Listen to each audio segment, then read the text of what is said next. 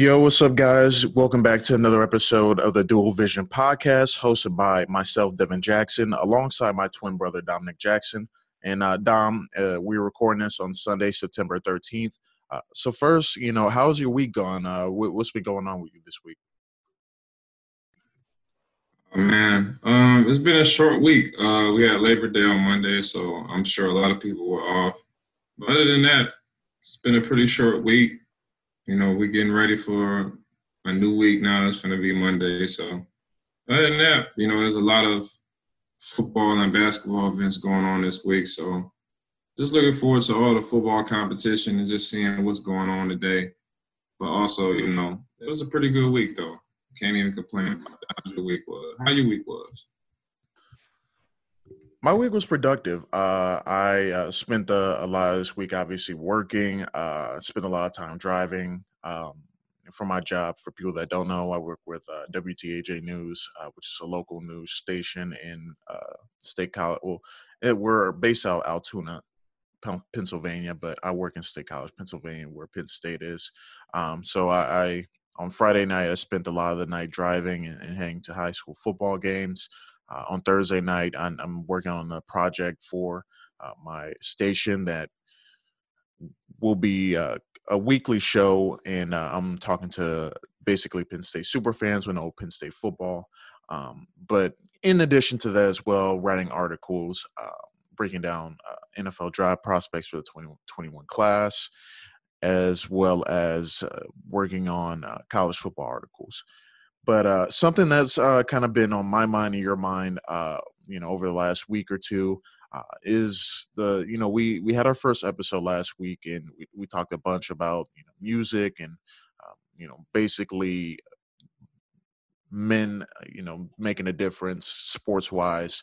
We touched briefly on social justice issues, considering what the NBA did, as well as what the NFL is looking to do. They're looking to do some sort of unity and whatnot. But something that has been really underrated and not talked about as much is what women are doing to continue the talks of social injustice and really pushing for change. And that's something we want to highlight today. And something in general, I think women in general in this country don't get enough credit for what they do and what they bring to the table day in and day out, whether they're teachers, doctors, lawyers, you name it. They're not getting enough credit. So something we wanted to touch on today is what women are doing with their platforms and what they're pushing for and the change that they're trying to bring. We're going to talk about that today. First person we want to bring up that is a African American woman. She's mixed. She just won another title, her third Grand Slam title, just yesterday on Saturday evening, and that is Naomi Osaka.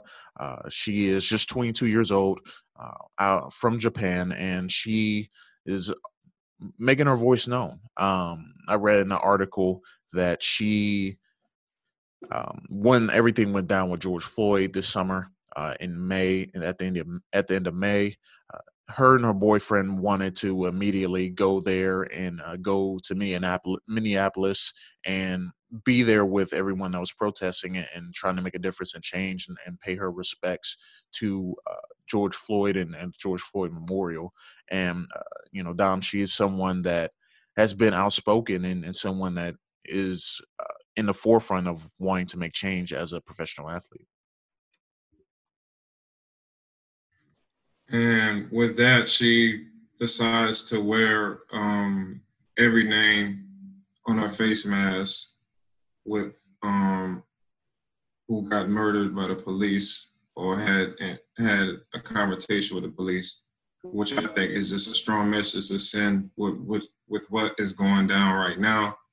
Like I said, like you were saying, women are on the forefront of the racial injustice and all the racial issues going on.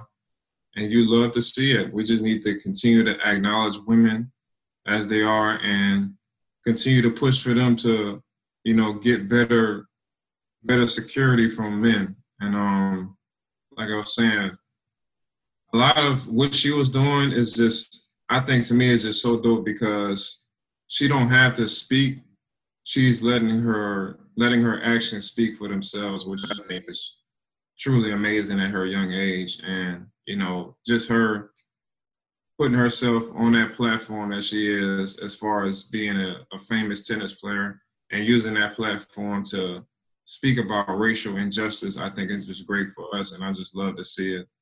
And I'm proud of what she's been doing, and she continues to do it. And I'm sure she has a lot of things going in motion as far as trying to raise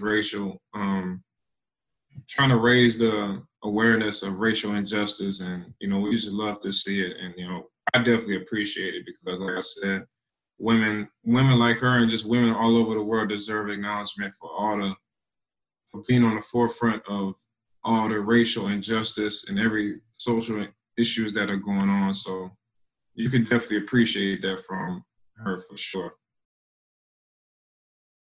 Yeah, and you mentioned the names that she wore on her mask, and I'm here to kind of name them and explain to people what happened in those cases.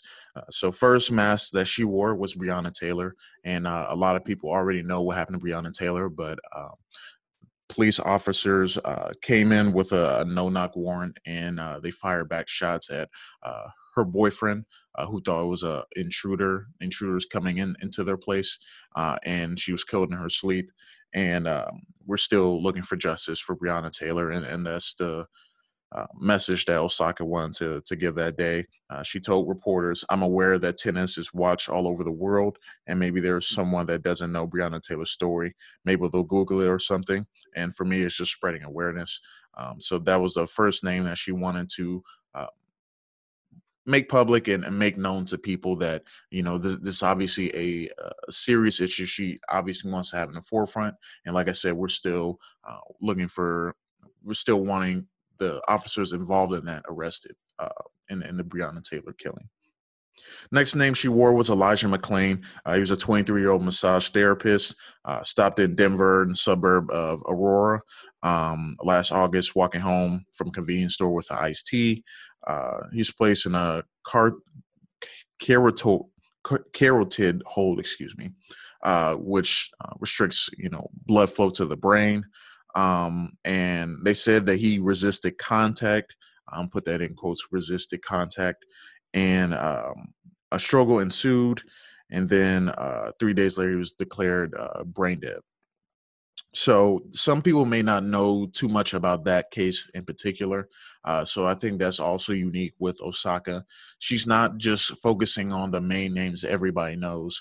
Like obviously, we know about George Floyd, we know about Ahmaud Arbery, we know about Breonna Taylor, we know about Trayvon Martin, Tamir Rice, but for Elijah McClain to be included in that, I think that speaks volumes.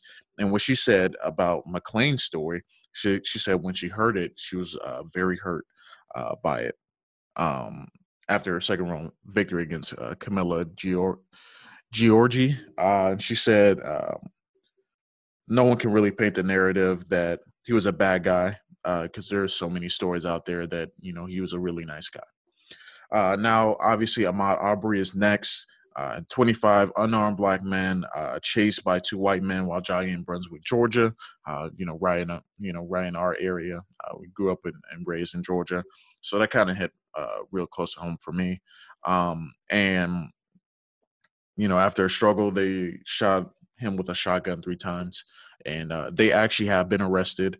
And I believe they're awaiting trial at this point. But Osaka told all three pleaded not guilty in July, so we'll see what happens with that.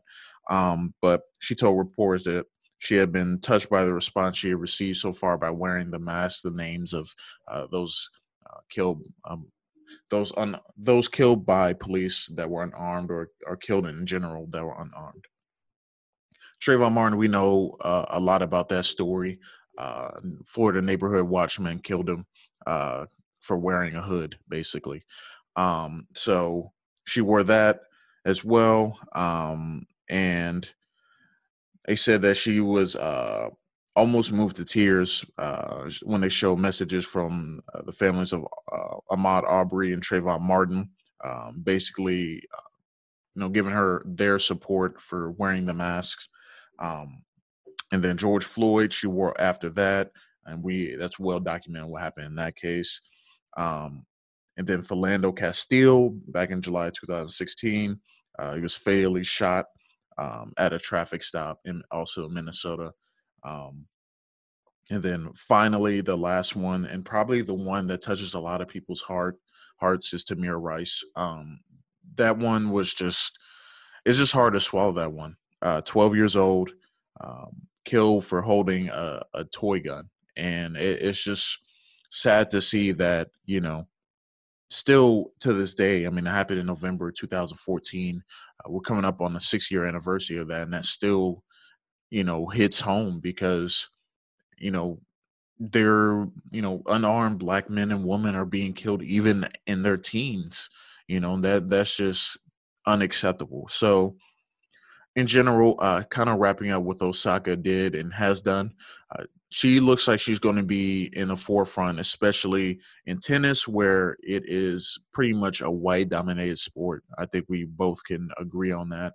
And to bring that in, to have someone else, not named Serena Williams, or someone like Osaka that is our age, that is trying to make a difference with what she's saying and doing. I think that's really commendable, and just shows that this issue is so much bigger than just the NBA boycotting or the NFL, doing things of solidarity and trying to you know bring change as well by using their platforms. But when you have sports like tennis being involved in these up and coming young athletes that are making a bunch of money but want change for their communities, I think that's really commendable and speaks volumes to her character and what she brings to the table.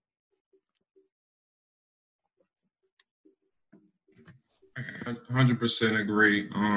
Like I said, the courage she has at her young age to do that is truly amazing. And it takes a lot of courage and a lot of um, say selflessness to do that because with with what is going on right now, and sometimes it can take a toll on you. But at the same time, if you want change, you got to make that change. You got to be that change. So for soccer to do that, I'm truly, truly happy to see it, and I'm proud of it, and I'm proud to be black. I'm proud to be black because we're continuing to show every day that we're strong, that we're still fighting through this, and that every day is gonna be an uphill battle, but we still trying to fight this fight, and we're gonna continue fighting. So, like I said, I'm definitely proud of Osaka, and I appreciate her for doing this for sure. Now we're moving on to another woman that is making a difference, another black woman making a difference in her own right. The WNBA. First, before I introduce, I want to, personally shout out to the WNBA. They have been in the forefront of the social injustice issues for quite a while now. Before the NBA jumped all over it, before everything that's kind of happened this summer. They have always been the forefront of it.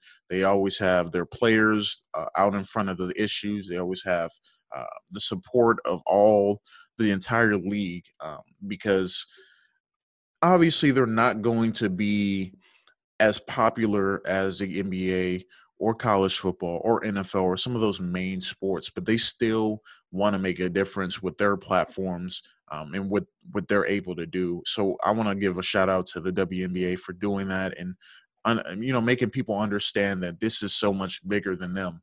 Even though people try to downplay who the WNBA is and say no one's really watching the WNBA, et cetera, et cetera.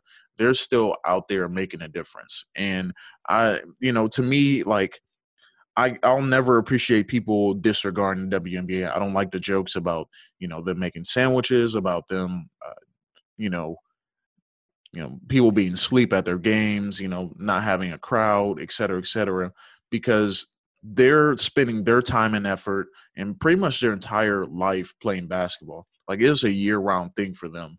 Like they don't have any breaks. They play WNBA, then they play Olympics some years, then they play overseas. So for them, their grind and hustle are already showing do that. They already have to uphill climb. They don't get paid the same as NBA players and the same as some other professional leagues. Like the most Maya Moore made in a year was like $120,000, and that's like a fifth of what LeBron James is making, which is insane.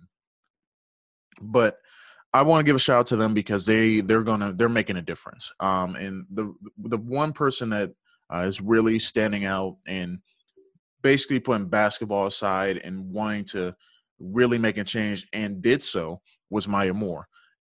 She I believe it was 2018. I think she started getting involved. But basically, what happened was Jonathan Irons. He is now 40 years old. When he was 18, he was charged with a 50-year sentence of burglary and assault of St. Louis man's home. And he the person that was burglarized, they were shot in the head. And he testified and said that Irons was the one that did it, and they had no DNA evidence, no fingerprints, and they still convicted him in 1998 to a 50-year sentence. So Maya Moore met him, and Jeremiah Jonathan Irons, excuse me, Irons. She met him in 2007, and basically since 2000, I believe towards the end of 2018 and the start of 2019, she decided to set out the WNBA season to help, get him, his sentence, get him released from prison, basically because he was wrongfully convicted. So, after working through 2019 and then 2020, of July of this year, he was indeed released. And, he's a free man at 40 years old, and he served a unnecessary 22-year sentence in prison. But that just goes to show you that this is so much bigger than what you do on a day-to-day basis. This is so much bigger than what you bring to the table on a day-to-day basis. This is why people need to pay attention to this movement.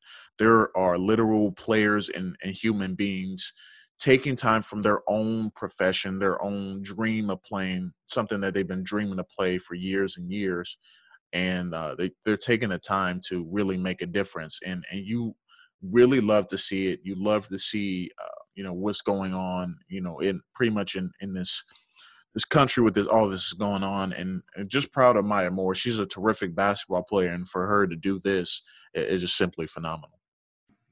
But shout out to Maya Moore.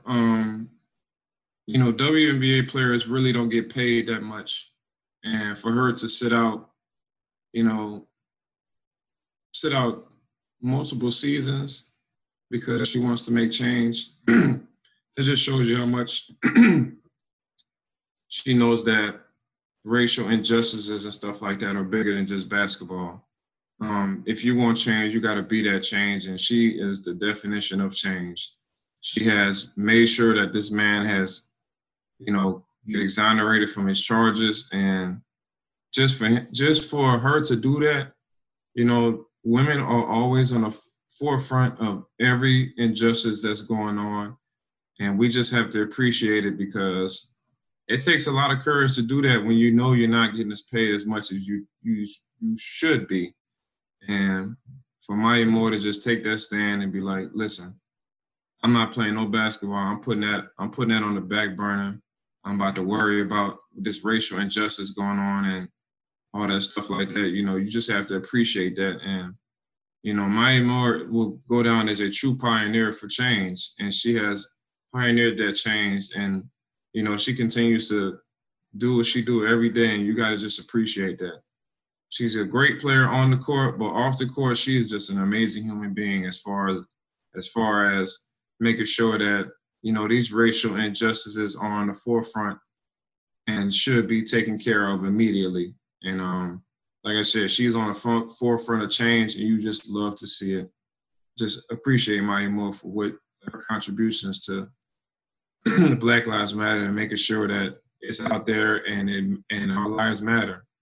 So we just have to appreciate her for that, for sure. And kind of with that in mind, now I want to kind of talk about women that you find inspirational and that you find you know motivating, and someone that is really standing out in your eyes.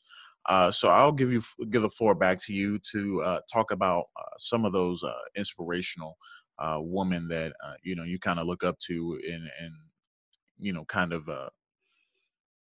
like I said, look up to and see as someone that's inspirational to you. Um, I would definitely say Maya Moore is one of them. She put everything on the line to make sure that this man got a fair trial and made sure he got exonerated for a crime that he did not commit. And you just have to appreciate that. And, I think that's truly inspirational because it shows that if you want to make a change, you have to make that happen. And you got to do what it takes to make sure that change happens. And she did that. And it's just so inspirational to me. Maya Moore is definitely on the top of my list. And honestly, what Osaka, what she did, that's inspirational.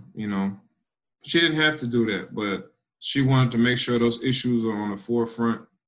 And, that's truly inspirational to me because, that could have been, either of us, but at the end of the day, it's not. And she made sure that she put those racial injustices that happen to them. She wanted to honor them and make sure that their name is still said out loud, and you could just appreciate that. And I definitely appreciate it.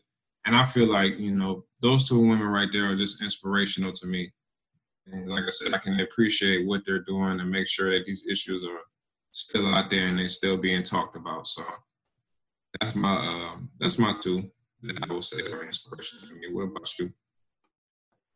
A name to it's kind of in my field, kind of the journalism field. Someone that is really taken a completely different course of their life. I would say is former ESPN anchor Carrie Champion. She has really transformed her career into something completely different. And, she was, obviously on the flagship show for ESPN every day.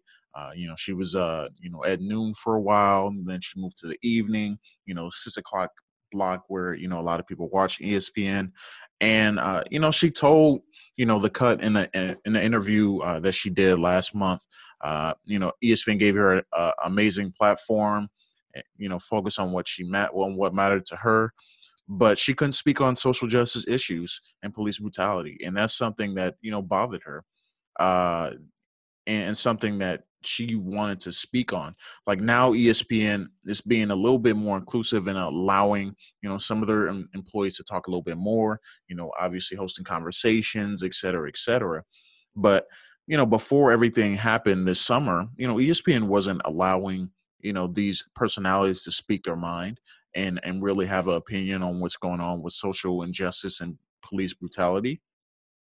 So for Carrie Champion, now she's transitioned into a completely different lane, like I was saying before, and now she co-hosts Vice's Stick to Sports with Jamel Hill, someone that has been somewhat of a controversial figure to some people, even though she is a amazing Black woman that speaks her mind and speaks what she has to say. Um, so she's teamed up with her, and to talk about these issues and these conversations, and now she's going to take on another kind of a platform, another show called The Brown Print, um, which is a new podcast in partnership with Estee Lauder. And it will speak with diverse roster of successful individuals from every industry, from entertainers to athletes to business executives and journalists. And she hopes to create an open dialogue with her guests, talk about powerful topics, marginalization of women in America, suppression of people of color, and just everything in general. So for me, it's like for someone that's in my field, a field of journalism, and someone that had the quote unquote dream job at working at ESPN. I think a lot of journalists, sports journalists specifically, grew up thinking about working for ESPN, thinking about working for that company, and to have her, basically walk away from that and say, I want to do something else. I want to do something that makes change. I want to do something that puts people of color that come behind me, influence them, influence a whole new generation of people. And I think that's so commendable. When you think about the state of journalism and people of color in journalism, it's still not enough. It's still very unproportionate. It's still very not equal. It's still a pretty much white person dominated industry. And some of even the sports job is a white dominated industry, even though most of the athletes are African American and of African American descent. So it's still a huge problem. It's just a huge problem just in journalism alone, even without even, taking everything that's going on with police brutality and social injustice. There's a big problem in that industry. So for her to touch on multiple issues, to touch on issues, obviously with women, obviously women still have an uphill climb in this country and get paid less than men. Then you go into the another lane of social injustice and police brutality. Like I said, it's well documented. Maya Moore and Naomi Osaka are in front of those movements themselves. And then you take the aspect of just in her own field and talking about how ESPN didn't allow her to speak on police brutality and social justice issues, and touching on the discrepancy in journalism, I think is commendable. So Carrie Champion is mine. Is my inspirational woman alongside with Maya Moore and Naomi Osaka. I think that she's really making a difference in our industry, and you really love to see it. Now we're going to kind of switch lanes. Like I said, this was a lot about women and women that are making a change and making a difference.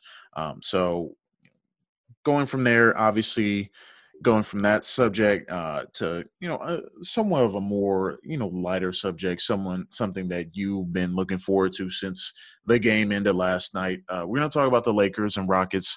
The series wrapped up in 5 games.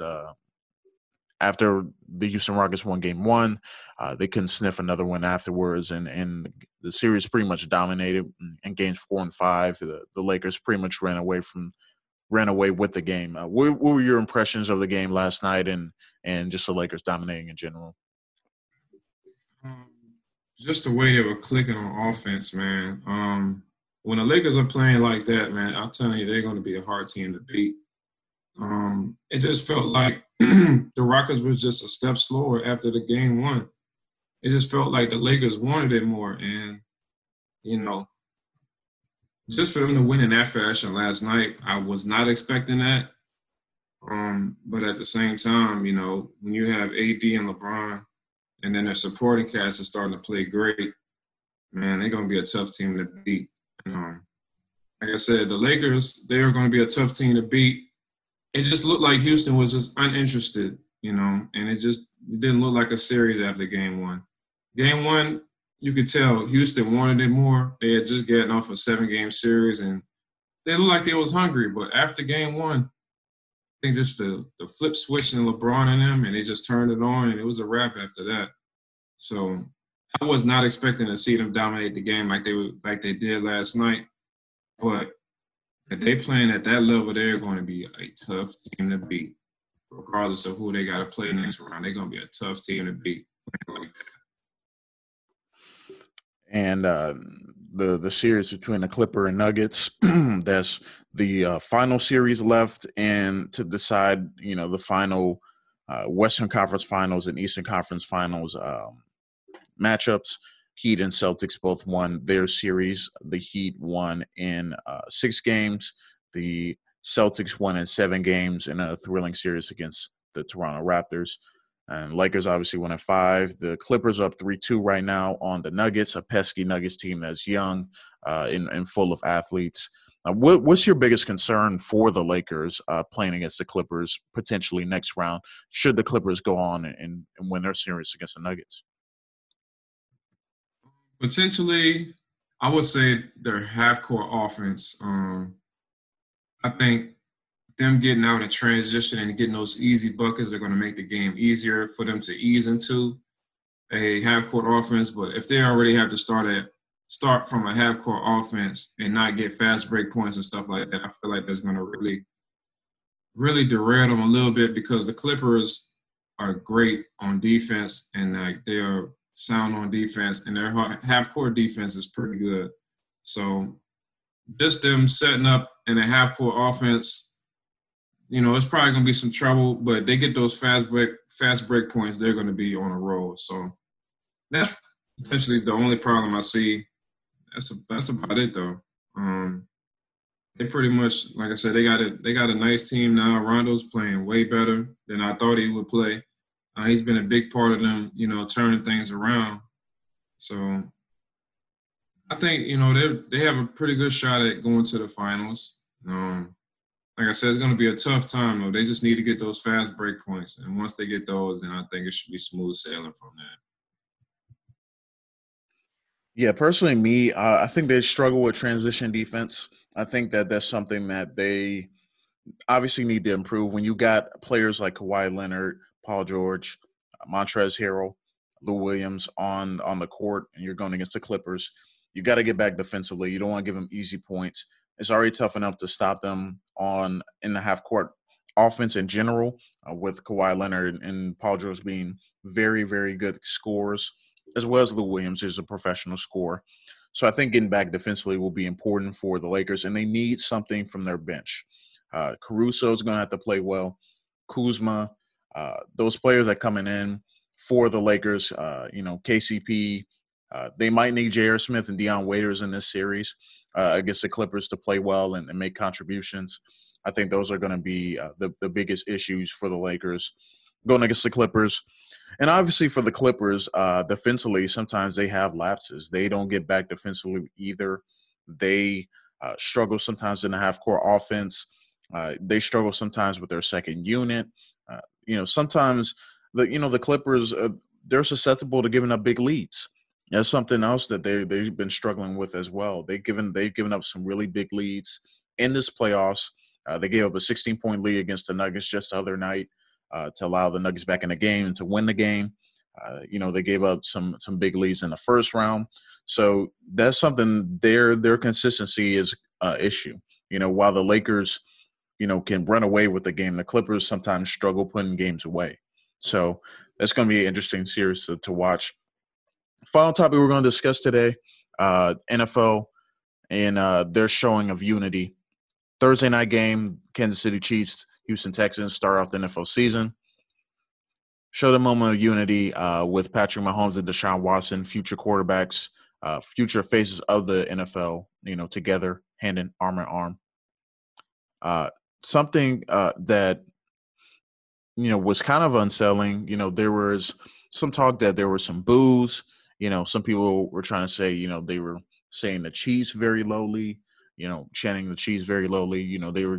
Some people were saying that, they started booing when the Texans came out, and, they didn't understand what was going on with the moment of unity when they locked arm in arm. So they were still booing kind of about that.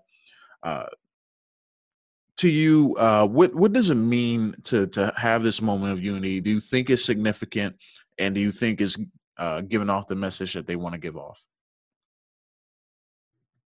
In my eyes, I would say it is significant, but at the same time, you know, I think people are still going to make it about the flag, even though it's not about the flag. So just to hear that there was boos when they locked arms in a moment of unity, it definitely wasn't just it. It's clear that it's not about the flag. So I think people do not like to bring racial injustices into sports. Everybody says that all the time. We don't want racial injustices in sport. We just want them to play football, not worry about what's going on outside of football. Well, people of color, we've been dealing with this problem for years, going on years now. So just to see that and just to hear those boos were unsettling for me. I mean, I think it might be significant, but at the same time, you know, what else can they do besides that to show, unity? You know what I'm saying? I really can't think of nothing else. I mean, other than taking a kneel and, kneeling for what you believe in. Colin Kaepernick started that, and now, everybody saying he was a true hero and stuff like that. Y'all weren't saying that when he did that. So, just to hear those boos, man, it's just unsettling because at the same time, if people really sat down and understood what was going on, I don't think they'd be booing. There's no reason to boo. The NFL apparently is just trying to show a moment of unity, and I respect that. But at the same time, it's just got to be something else, something more. It got to be more than just a moment of unity. It got to go beyond just that. So that's my thoughts on that. What's your thoughts on that? I think it's a good gesture. I think that obviously, we know what happened with Colin Kaepernick. We know how he's been blackballed from the league, and I think that the unity will be kind of a propelling force. Hopefully, that NFL players are on the same page. We had so many over the last couple of years, so many teams pretty much divided on what they're going to do. I remember when Colin Kaepernick was going through what he was going through. There was Steelers players that wanted to stand outside, even though the team agreed to be inside and not come out for the national anthem. To me, it's just all about being on the same page. And, I agree that, teams are taking their own stance and basically saying, we're all going to do this. We're deciding as a team what we're going to do. And as long as the leaders in the locker room, that, are African American are being heard and they're not doing it as a publicity stunt or doing it as, to do it because every other team is doing it. I think that's important. Uh, what kind of worries me about it though is like you said that it's going to be a distraction. Like people are going to say, you know, it should be about they're going to make it about the flag when it shouldn't be. And my whole thing is that to me, NFL players shouldn't even had to be out for the national anthem, in my opinion, right? Like to me, it was all about trying to boost patriotism and nationalism back when that happened. And obviously, with 9/11 just passing, it kind of was brought in light of those events. I think it's important to note that you can't have it both ways. Like if you want players to stand out for the national anthem and honor the anthem, then you should be able to allow them to decide whether or not they come out for the anthem or whether or not what they decide to do in light of the anthem or what they decide to do to protest because they weren't given a choice to, basically choose what they want to do. Like they made it mandatory that teams come out and be out there for the national anthem. And to me, it's like you didn't even give them a choice then. So how are you going to try and decide for them whether what they should do in terms of protesting?